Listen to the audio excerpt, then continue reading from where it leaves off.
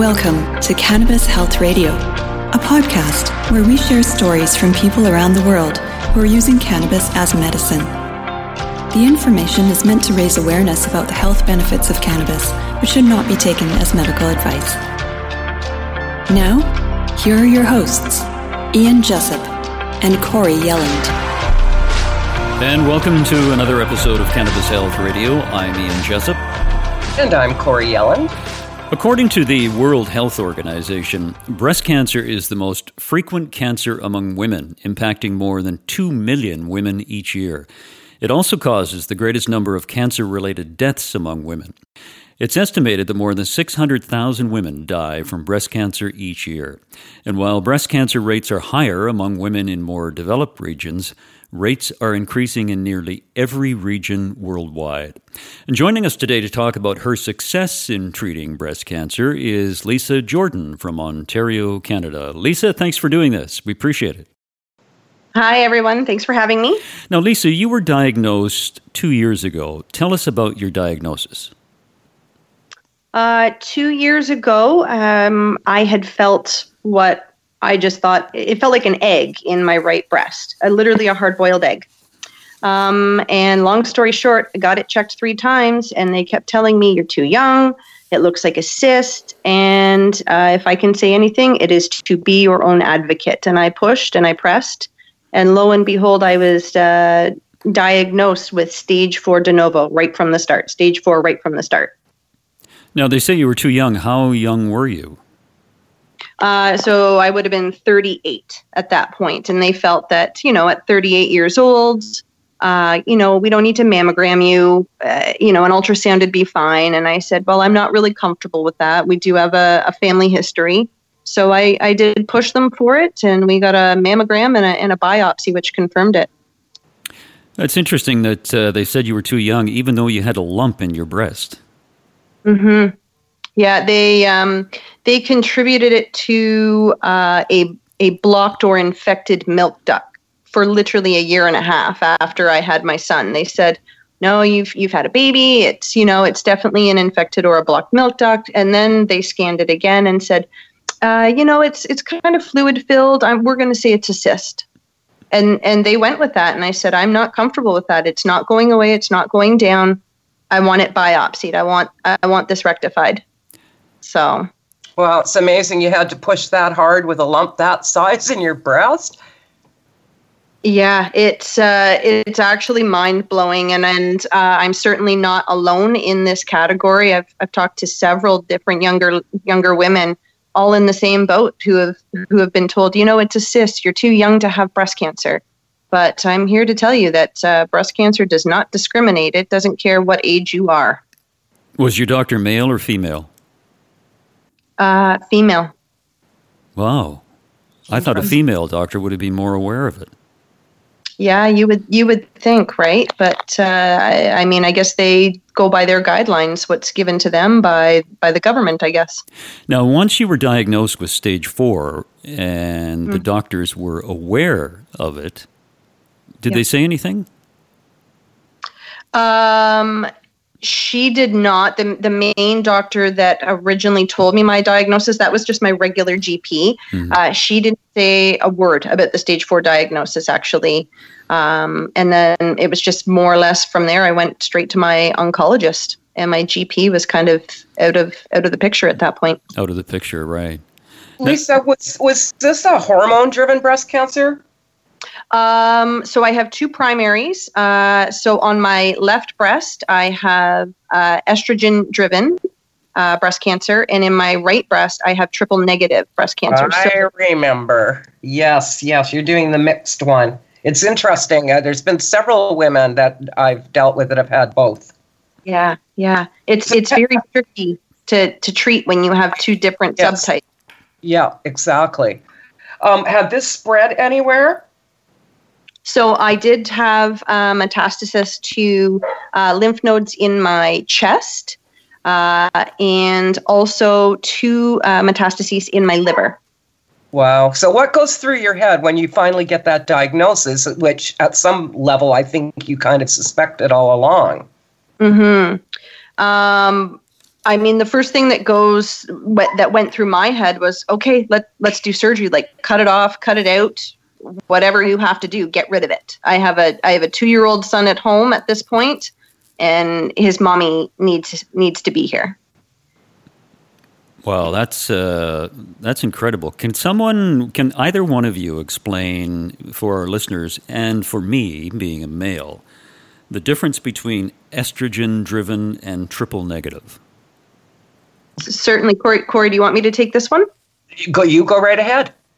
So the estrogen-driven is just like it said. So estrogen in your body feeds the tumor, and that estrogen can come from your pituitary gland. It can come from your ovaries, and it actually comes from the androgen that turns into estrogen in your body. So there's 3 different ways you can get estrogen-driven breast cancer. Now, on my right side, it's triple negative. So that does not have any hormones. It doesn't have any HER2 proteins in it. So it can't be treated with a hormonal or lack thereof hormonal treatment. Typically, triple negative has to go pretty much straight to chemo. That's interesting how one breast is different than the other in terms of the cause of this. Mm-hmm. Now, you underwent conventional treatment. What was that like for you? It was pretty tough. Conventional treatment certainly knocked me on my derriere, to say the least. But I went through it. I tried to stay as healthy as I possibly could. And then once conventional treatment was done, there was still a couple little spots that still were glowing, and I just did not feel comfortable with that. So where were these spots, Lise? So I still had a glowing spot in both breasts, and I had one spot still glowing in my liver, actually. Mm. Now, what was your mental attitude like through all of this treatment? Soldier up. Basic. Put on your tough exterior and push through, and basically get your stuff together, because you have to be here for your family, and you're going to do whatever it takes to accomplish that. Yeah, you've got a really interesting attitude, because you took your health into your own hands, and a lot of people turn their health over to their doctor with sometimes dire consequences. But you were resolved in your determination to get rid of this, weren't you? Yep, absolutely. I went in with an attitude that I am the CEO of this vessel, and I will say what goes in this vessel and what does not. So, now, you said a few moments ago that you tried to stay as healthy as you could. Elaborate on that a bit. When I was going through conventional treatment, obviously it just really hits your system quite hard. So I did a lot of juicing to keep my levels up in order to keep getting chemo, and my neutrophils. You have to keep those up. And for people that don't know what those are, your neutrophils are going to determine whether or not you're able to get chemo. It determines whether or not you've got infection in the blood. So I had to constantly juice. And lots of raw veggies and fruit, and I laid off the dairy. So I didn't go chaotic with my diet like a lot of people do, but I did heighten my whole foods for sure. Did you lose weight through all this? Believe it or not, I gained 40 pounds. Oh, good for you. I did. I gained 40 pounds during conventional treatment because obviously the steroids certainly bloat you. Oh, okay. I thought it was because you were eating so healthily. Yeah, well, it could have been a combination of both, but okay. Well, those steroids will do it every time, boy. I certainly had an undesirable moon face I wasn't happy with. So, with the Whole Foods, I was able to drop the 40 pounds back down again. How long did conventional treatment last? So we went from September to January with chemo. Yeah. And so at the end of that, what do they say to you? So you finished this round or drawn out process of having chemo, and then you've still got spots that are lighting up. So what did they say? Believe it or not, I had to chase them because someone dropped the ball and kind of forgot about me.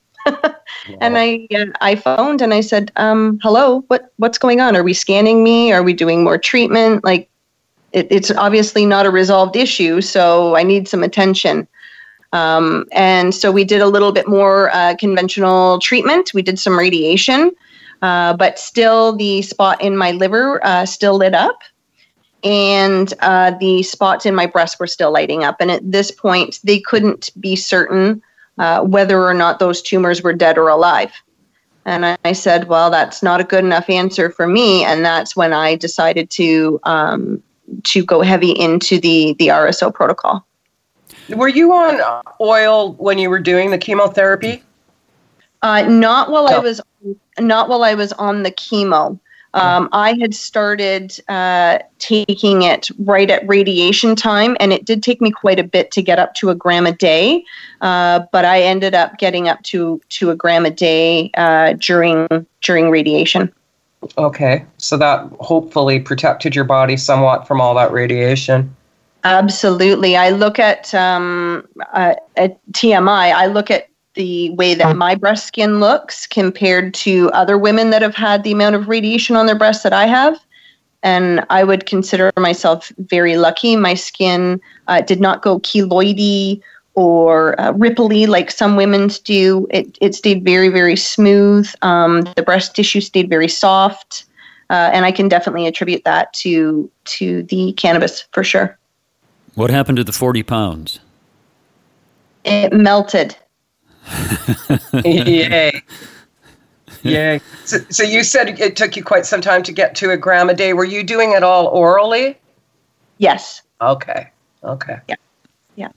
So I ended up micro-dosing little bits all day long until I finally built up enough tolerance that I could take a full gram of oil a day. That's a very interesting way of doing it. Instead of taking it all at once, at one time, like, say, before bed, you just took little bits throughout the day until your tolerance built up to 1 gram a day. Yeah. Yeah, and it was, for me, it provided a lot of relief during the day. Those little micro doses were just enough to take the edge off the anxiety of going through cancer. And it also significantly helped with my bone and joint pain because once you've had an estrogen breast cancer, they turn off your estrogen. So your ovaries are shut down and your ovaries produce estrogen, which helps your bones. So your bones get very sore and achy, and the cannabis was a major help for me. When you went to the doctor, did the doctor know what you were doing? Absolutely not. I went to my oncologist after conventional therapy, and I said, what are your thoughts, or how do you feel about cannabis oil? And are we allowed to say 4-letter words here? Yep. Absolutely. Okay. And she looked at me and didn't even give me a sentence, and she turned to me and she said, "It's all bullshit." Oh, and I thought, wow, that's not the answer I want. And I thought, okay, well, then you don't need to know what's going on behind the scenes, because I'm going to take my health into my own hands and I'm going to get rid of this once and for all. It's all bullshit, she said. Yep. Isn't that incredible? Yep. I was kind of blown away, but I wasn't overly shocked because, I mean, let's face it, who makes money off of chemotherapy? Oncologists and pharmaceutical companies. So if you're treating it with something, more natural, the money is not going in their pocket. That's right. That's absolutely right. How long after you started taking oil did you notice any difference? Believe it or not, I actually had a scan after I did a little bit longer than the 90 days. I think I actually went past 120 days on a full gram a day because I really wanted to knock it out. I would say I had scans after 3.5 months on the oil, and they said everything was shrinking. Awesome. So that must have been really encouraging.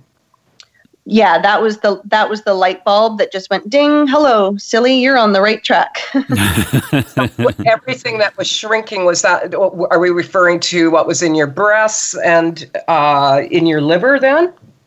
Breast, liver, and the one lymph node in my chest. Yep. Awesome. And how are you? And actually, sorry, go ahead. Sorry, dear. After the 3 months, I had 2 little spots in my left breast, completely gone. They couldn't find them. Wow. Nice. Mm-hmm. And I guess they attribute that to the conventional treatment.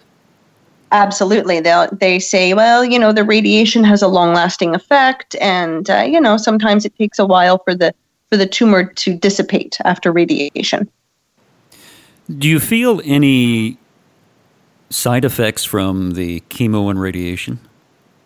Absolutely. Cognitively, I'm an insurance broker when I'm working. I'm not back at work yet, but cognitively, it has definitely kind of impaired me at this point. I am told that will go away, but I also still have a bit of neuropathy in my fingers and toes as well. So the cannabis helps with that as well. Is that dissipating? The neuropathy, I can definitely still feel it in a couple of fingers and toes for sure, but it is 100% better than it was. Absolutely, it is going away. And are you cancer-free today? As of today, I've just had a scan on my liver, no reoccurrence and no residual disease and no active disease in the breasts. Way to go, Lisa. Yeah. Awesome.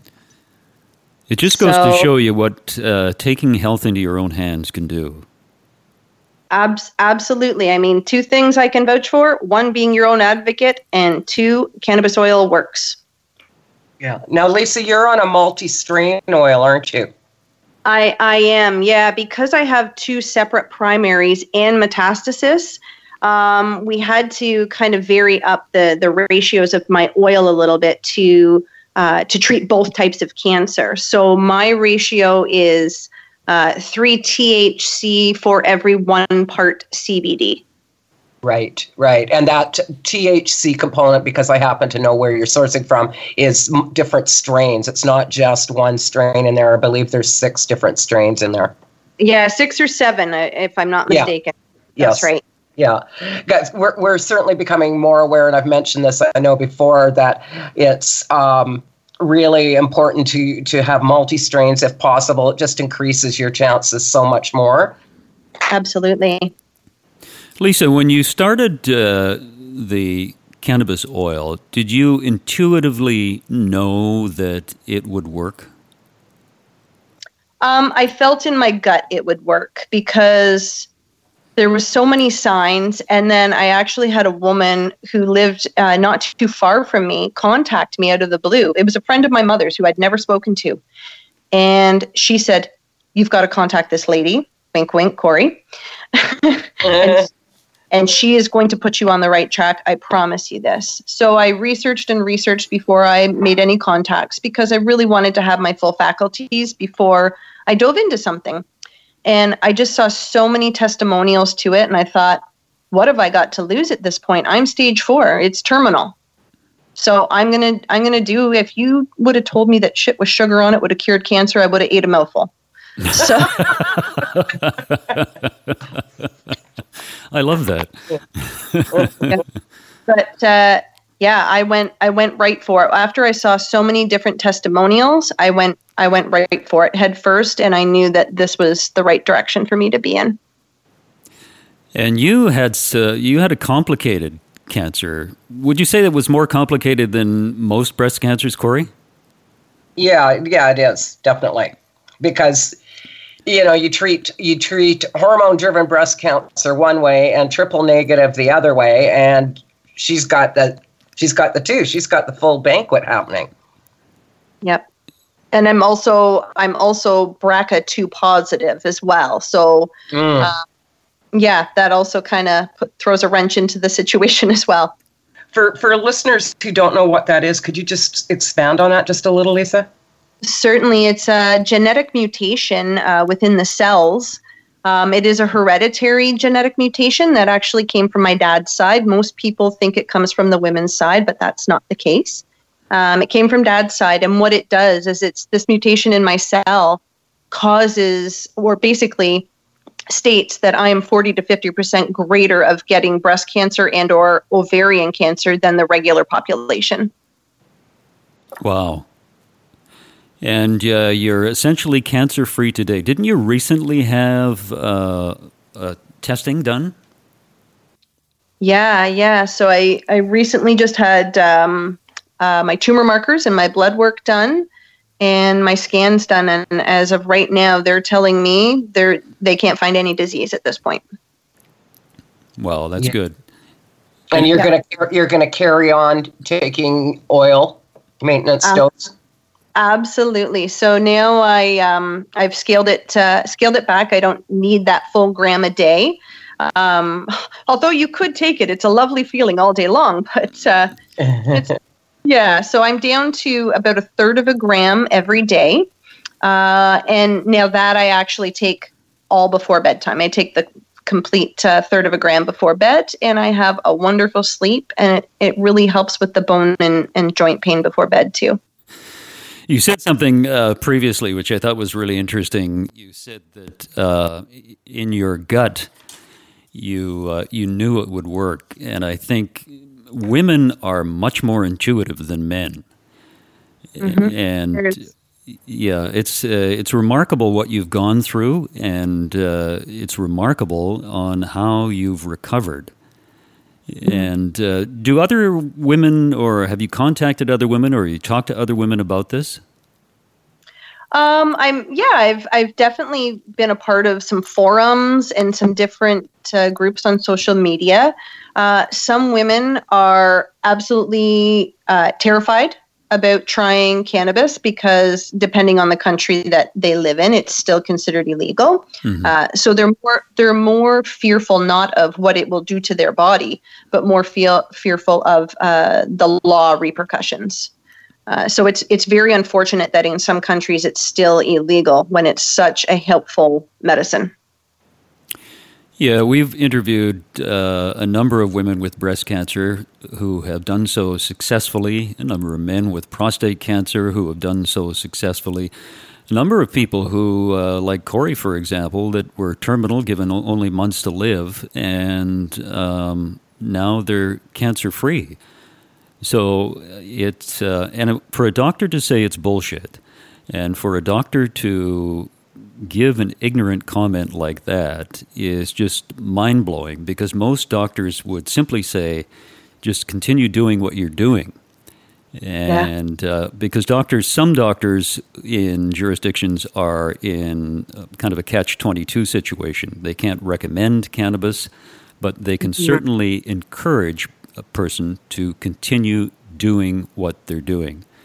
And I think it's fabulous that you went against current medical advice and you took your health into your own hands.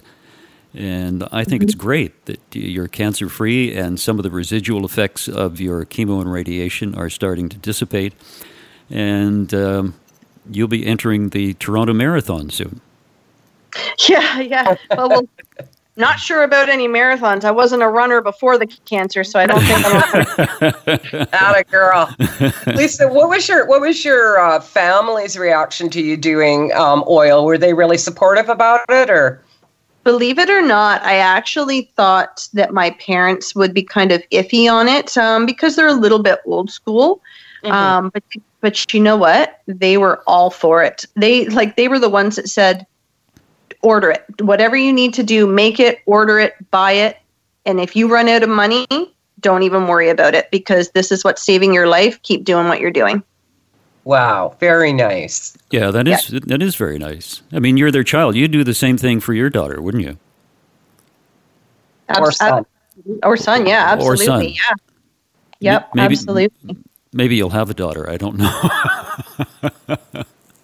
Well, it's funny you'd say that because we have 3 on ice. I mean, my body's pretty much pooched for labor until. But if someone's got a free microwave they want to lend me for about 9 months, that'd be great. Oh dear. Oh yes, you've got a great attitude. Well, it's for me, attitude and mindset are just as important as your physical well-being. Your mental well-being dictates your physical well-being, as far as I'm concerned. I couldn't agree with you more. Throughout this, Lisa, did you meditate at all? I did actually. I got into yoga, meditation, and just really soothing music. And I would lay down just on my hardwood floor after I've been microdosing all day, and meditate and really heal from the inside out. Yeah, there are so many. Dr. Joe Dispenza is an interesting chap who lives in Seattle, and he was in a triathlon, and he was hit by a car and ended up in hospital, and they said he would probably never walk again. They wanted to operate. He said no. So he sat he laid in the hospital bed, and what he did is meditate through his own mind and reconstructed the bones in his body. And within, I think it was 21 days or 3 weeks or 4 weeks, he walked out. And he's been teaching that ever since. And I think the power of the mind is absolutely incredible. And we have our body has the ability to heal itself if we give it the right nutrients and if we have the right mindset. And I think you did. And I think you're to be commended for it. Thank you. Yeah, absolutely. It's certainly important. I mean, it sounds, to some people, it sounds very cheesy, but there were times when I would actually sit down in the bottom of the shower and meditate, and I would let the water hit me. And in my mind, in my meditation, I would say to myself, it's washing the cancer down the drain. It's washing it out. It is not inside me. It is out. And that was when I was taking my my RSO protocol. And lo and behold, if you will it and you say it to the universe, it's going to happen. Good for you. Good for you. I'm always really try to be really clear with people. You know, that cannabis oil is not a fix-all. You know, show me a disease condition this doesn't at least help. But when you embark on this journey, it's a holistic approach, mind, body, spirit. And you certainly are a living, thriving example of that. Well, thank you. Lisa, is there anything you'd like to say in conclusion? In conclusion, I would say don't be afraid of the unknown. If you are on a cancer journey or any sort of an immunocompromised kind of journey, don't be afraid of the unknown with the cannabis. Go for it. Try it, because it heals you in so many different ways. Lisa, well said. Thank you very much for doing this. It was a pleasure to talk to you. Likewise. Thank you for having me. Thank you so much, Lisa. And a remarkable story from Lisa in Ontario, Canada. And if you'd like to help us out at Cannabis Health Radio, you can do so by making a one-time donation for as little as $5, and also on Patreon. That's a one-time donation each month for as little as a cup of coffee. That's $5 as well. And if you'd like to help other people, you can share our podcasts, CannabisHealthRadio.com, on the social media platform in which you are using at the moment. We greatly appreciate that. I'd like to thank Ron Zahar of Victoria, who is donating his studio time to us so we can bring you these remarkable interviews of people who have been battling these serious diseases. Thank you, Ron, so much for your kindness and your generosity. And also thank Mark in Belgium, who posts our podcasts on YouTube. And we encourage you to subscribe to Cannabis Health Radio channel on YouTube. And the more folks we get subscribing, the more interest there is in cannabis around the world. Thanks very much for listening, everyone. We'll be back next week with another episode of Cannabis Health Radio. Thanks for listening to Cannabis Health Radio. For more information and to search previous podcasts, visit our website, cannabishealthradio.com. Subscribe so you don't miss new episodes. And follow us on Facebook, Instagram, and Twitter.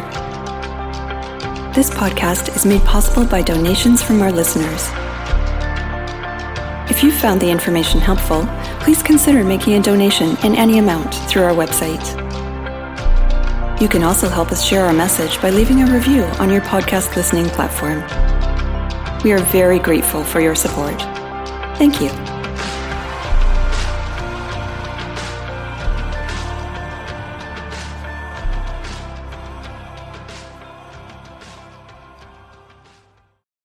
Thanks for listening to today's show.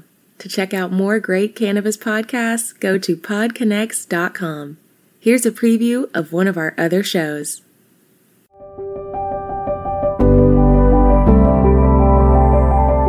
Hi, it's Justin Benton, host of the Miracle Plant Podcast, where we discuss this miracle plant that goes by so many names and how it's helping people in so many extraordinary ways. So if you love this plant and you want to hear a story that tugs on those heartstrings and learn more about this plant, then head on over to the Miracle Plant Podcast. You'll be glad you did.